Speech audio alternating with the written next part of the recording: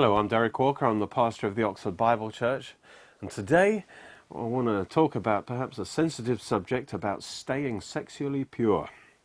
So keep tuned. Matthew 5:8 says, "Blessed are the pure in heart, for they shall see God." The implication is that if we are not pure, that will open the door to deception in our life. And the main area people find the greatest challenge to maintain purity is in the area of sex. And it's also the area in which they're least likely to talk about or bring to the light because there's a special shame associated with sexual sin. In fact, for many people, their greatest victory would be to find and maintain sexual purity. So, I might be talking to you, and if there's more than one person listening, just look straight ahead at the TV, don't blink.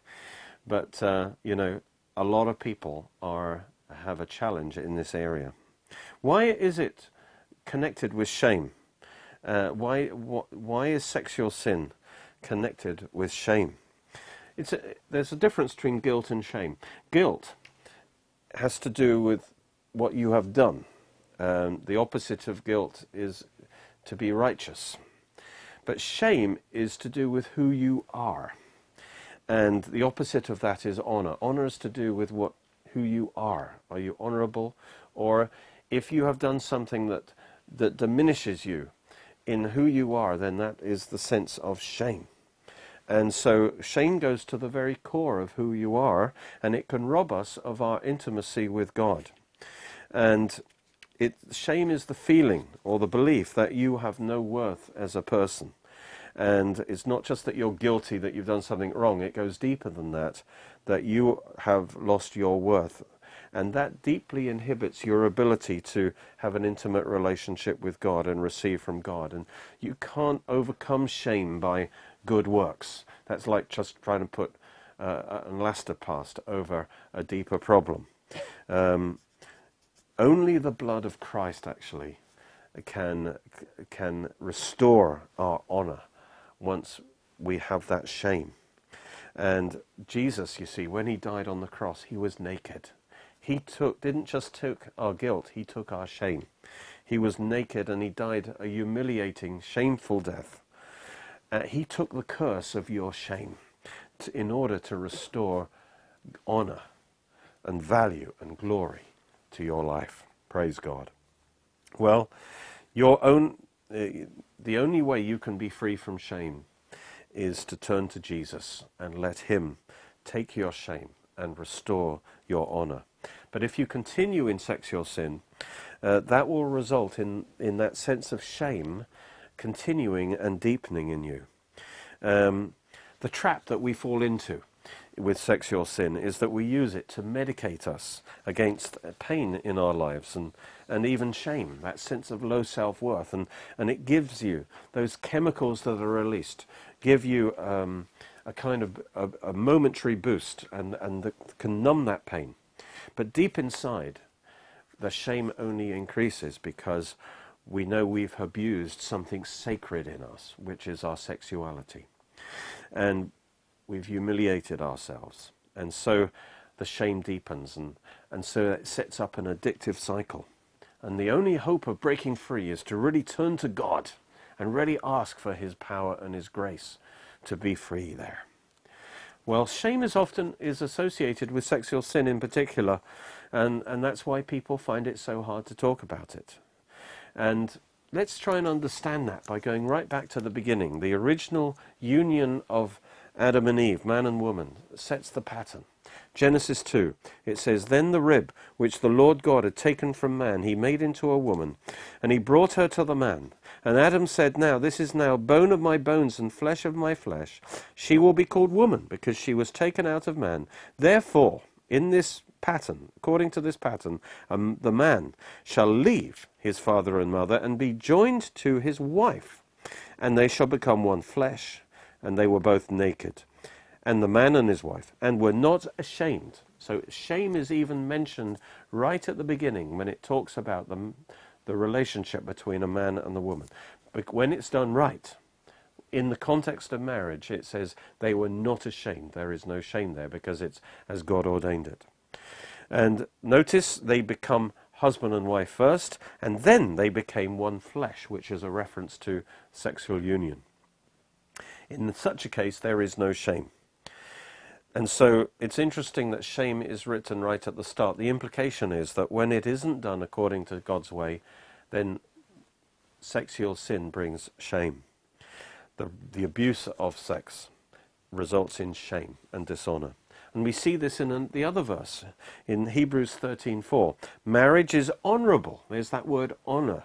It's honorable among all. And the bed of marriage, which is talking about sex, is undefiled.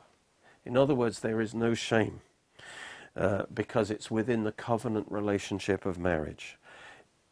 Then there is no shame, only honor.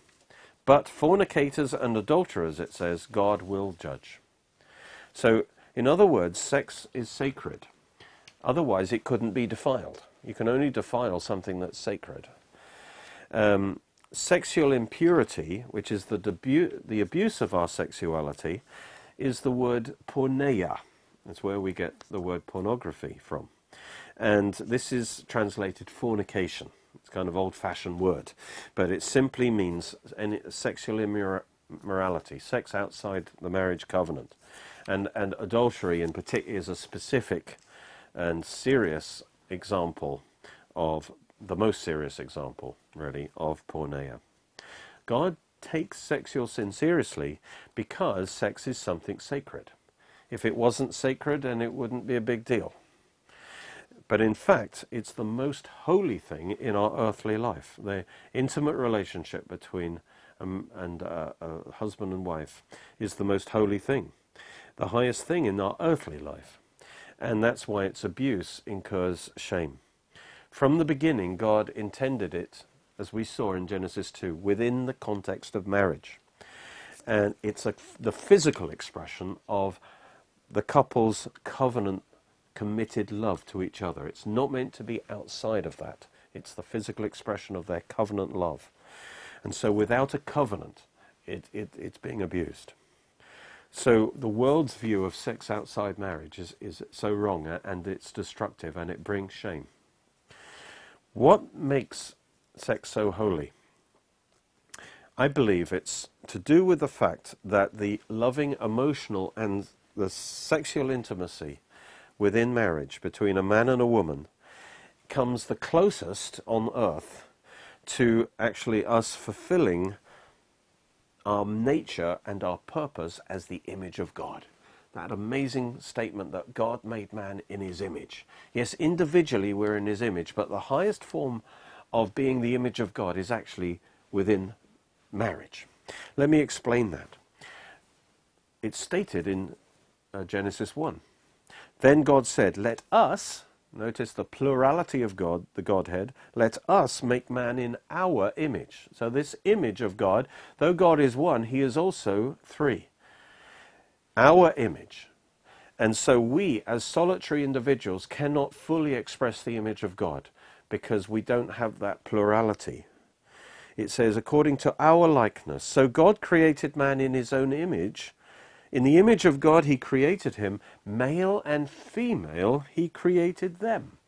So notice, only together, male and female in union actually are a much better expression, a higher expression of the image of God. Because as the Father and Son are united together in a union of love through the Holy Spirit, so God's plan is for a man and a woman to be united in one, again, in love, through God's Holy Spirit. The Holy Spirit is called the go-between God. Is the one between the man and the woman. The love that flows between him is in the Holy Spirit. And so again, you have this earthly picture of the Trinity. It's the man, the woman, and the Holy Spirit. Three, and yet they're one. And they are a picture, an image of the Trinity. So this is the highest. And of course, sex is part of that whole thing. And that is the highest state of mankind. in the image of God. And so man and woman, united in love through God's Spirit, an intimacy first of all of heart, and then it's expressed and magnified, this unity through the sexual union. By the way, I think this explains why the sons of God in Genesis 6 were tempted into sexual relationships with human women, and then they created these Nephilim. Some of you are wondering what I'm talking about, but a lot of you will know. Why would these angels give up their angelic position to become earthbound? What could possibly tempt them? And actually they understood that through that union they would enter into a higher state of being that is closer to the image of God, that was actually forbidden to them as angels, which God actually gave to man. And so it's a very high honor to attain that higher state through marriage. Well, this marriage relationship between a man and a woman is the highest, therefore it's the highest earthly relationship. It's the image of our relationship with God. And so this is another picture that explains why it's so important. That's why Israel was called the wife of Jehovah, and the church is called the bride of Christ. In other words, because it's the highest earthly relationship, it is used to describe, it's the best possible description that can be given of our relationship with the Lord. So it's a very holy thing. When Israel worshipped idols, they were called adulteresses because they were violating a marriage covenant. And James actually says to Christians who are in the world, worldly, adulteresses, he says, do you not know that friendship with the world is enmity with God? And so our relationship with God is likened to that relationship. So sexual relationship with your mate in the marriage bed is actually a picture, it's the highest picture that we have in our earthly life of our worship of God in the Holy of Holies. And that's where God impregnates us with his seed, with his word, where we receive his promises that will be given birth in our lives. We have a spiritual womb, as it were, where we receive God's seed. And so there's a very close connection between sex and worship.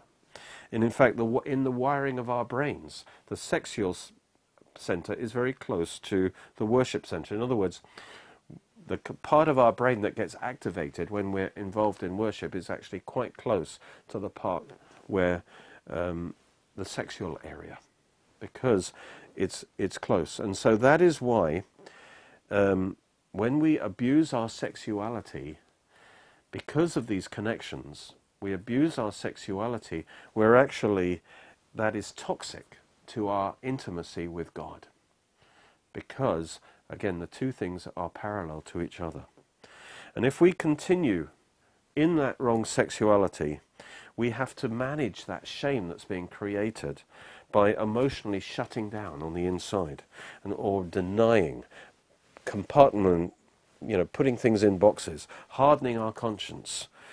And all of these ways of handling the shame, they minimize us as people, and they make us less able to enter into a real love relationship with another person.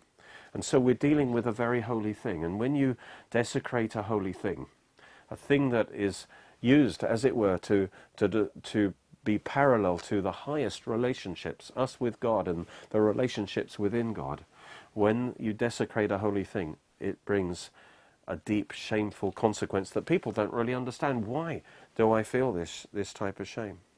Another scripture that shows this parallel, it says, do you not know that he who's joined to a harlot is one body with her? For the two, he says, shall become one flesh. So any sexual relationship sets up a one flesh connection. Then he says, but he who is joined to the Lord is one spirit with him. So you see, your relationship with the Lord, that one spirit relationship with the Lord, is actually paralleled with the relationship between a man and a woman. The two are pictures of each other. If we violate our earthly relationships sexually, it actually has an effect on our fellowship with the Lord? Well, because we are closest to being the image of God in a loving sexual covenant union, Satan, therefore, specifically attacks mankind at this point because he hates God and he hates God's image and he wants to destroy that. And so Satan's aim is to take our sex drive, which is a powerful thing, and cause us to misdirect it, and causing great damage to us and to others and to God's work. And the main way he does that is he takes our sex drive, which is designed actually to be given to another person, and then he uses it to turn it into ourselves, to see sex as primarily a means of self-gratification. And this is the world's lie, straight from hell, and we get it through the media all the time. Sex is not for yourself, it's not to pleasure yourself, it is to give pleasure to another person. What is the main purpose of sex if it's not to give pleasure? Why did God make it so pleasurable? And let's go back to Genesis. It says, the Lord said, it's not good that man should be alone. I will make him a helper suitable for him. Now, a helper is not an inferior, because actually one of the names of God is helper. It means someone who's complementary, somebody who completes him. And so Adam was made good, but he was not very good. He was alone. He did not express the full image of God himself, because God exists as love in loving fellowship in himself.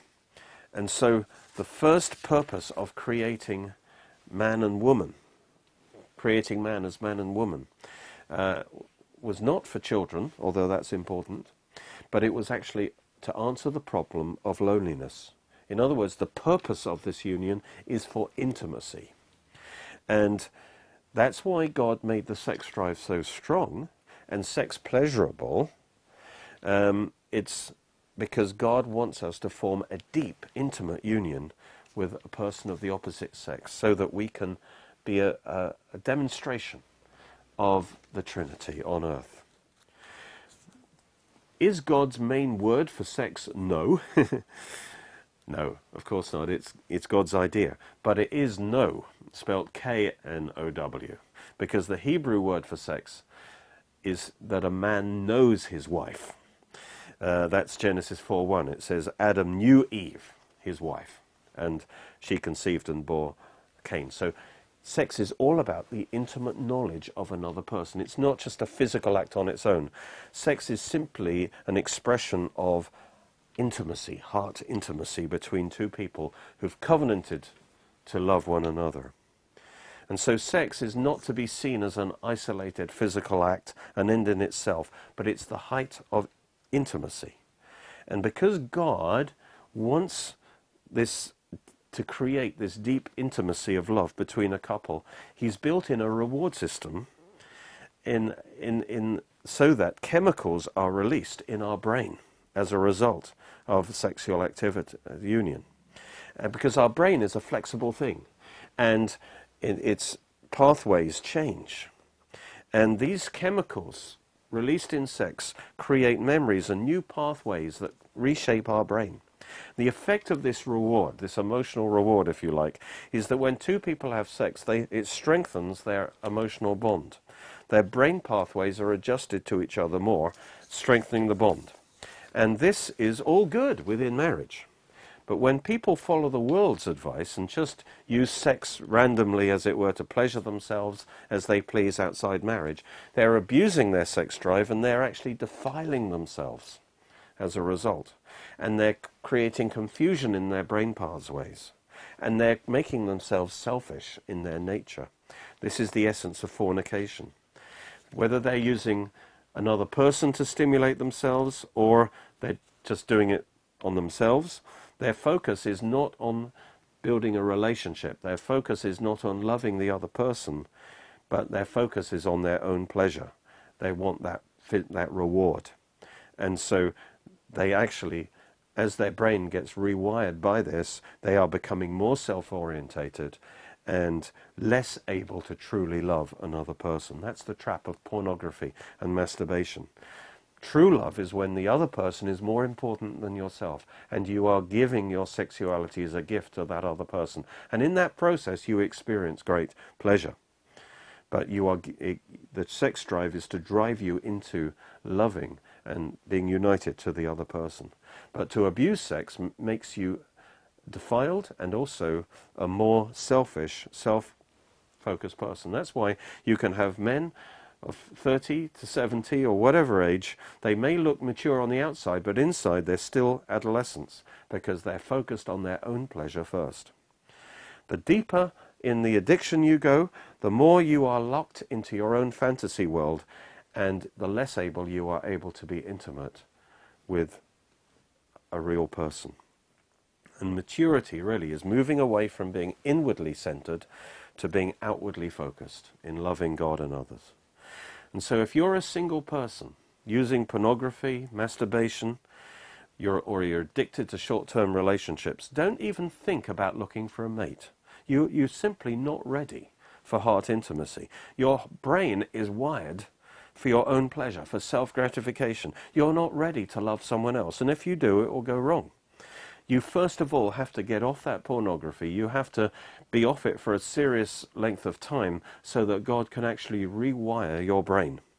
And you have to really dedicate yourself to God for his help to get off. You'll need months, possibly a year or two, to actually get your brain cleansed and rewired so that you're actually ready to give yourself rather than just be a taker. And so you need to get into God's presence and ask God to cleanse you and change your brain circuits. And that's what Corinthians is talking about when it says, flee sexual immorality. This stuff is so powerful. You have to take very positive action to avoid situations that trigger it. He says, every sin that a man does is outside the body, but he who commits sexual immorality sins against his own body. But literally it says it sins into his own body. And this isn't just talking about STDs, which are greatly increasing right now, but actually you're sinning against your brain, because through that wrong sexual activity, you're actually creating selfish circuitry in your brain. And brain scans of people who are on pornography are like people under a strong addiction of drugs. And but however much you've sinned in that area, God's grace is greater. But again, notice it says, committing sexual immorality, you sin into yourself. That which is meant to turn you out to use to love someone else, you turn into yourself. You are damaging yourself in who you are. But God, and it diminishes you as a person. But turn to God. It says, if we walk in the light, if we bring it to the light, as he's in the light, we have fellowship with God and each other, and it says the blood of Jesus will cleanse us from all sin. Just bring that sin, bring your heart and your brain, as it were, to God, and ask him to cleanse you with the blood of Jesus. Notice again in Genesis it says, therefore a man shall leave his father and mother and be joined to his wife, cleave to his wife, and they shall become one flesh. And they were both naked, the man and wife, and they were not ashamed. And notice they are commanded to be joined to one another. That's primarily emotional, and then they become one flesh. That's physical. And the physical is the expression of the emotional. And people reverse the order. But that's, first of all, you cleave, and then you become one flesh. But even before that, you have to leave, it says. Leave all other relationships. It's talking about in marriage. Before you're ready for sex, you must have a marriage relationship, and to have that properly, you have to leave. In other words, you have to set your marriage partner apart from all other relationships. Your first devotion, as it were, is to them. And so even your parents, who you love and respect, that relationship has to come under your primary relationship now, which is in marriage. You can't cleave until you leave. You have to leave all other relationships And then you can cleave emotionally and then physically with your partner. And that's why in the relationship with God, we have to turn from idols. We have to turn from anything else and put God first. And anything else is like being unfaithful. And so we need to be willing to leave. Some cultures make that difficult, but you have to put your marriage partner first. And then if you've had bad immoral relationships in the past, you have to cut yourself off from those previous one flesh relationships. You've got to, those memories and those images imprinted on your circuitry, you've got to ask God to cleanse you from all of that before you can be really ready to give yourself fully for another person. And so fornication is against God's command. God says no because he loves us. He knows it will destroy us. It will make us lesser people. And so it's got negative consequences. But also we shouldn't do it because there is a great compensation for being faithful. If we are faithful in the area of sexuality, we will be free of shame. We will be able to have a wonderful, intimate relationship with God. And we will have a pure heart that is ready to give itself to another person and have a wonderful, healthy relationship. And so be honest with God. Despite the shame, give it to him. Let him take your shame away and ask God to change you and make you new. And if necessary, get a friend to help you through this. Don't just bury it. Bring it to the light and God will restore your soul. Hopefully you are encouraged and fired up to really want to praise God like you've never done before. Let me give you some more fuel to add to that fire, which is my 8-CD series on praise. This will give you the scripture and the inspiration to really change your life in this way and really come into the fullness that God has for you. Thank you for watching. You can watch more of our teachings on our Oxford Bible Church Roku channel and Derek Walker YouTube channel. You're most welcome to join us at our church services, which are every Sunday at 11 AM and 6 PM at Cheney School, Headington, Oxford, OX3 7QH. You can order CDs, DVDs, books and other great products from our online shop at www.oxfordbiblechurch.co.uk or by calling 01865 515 086.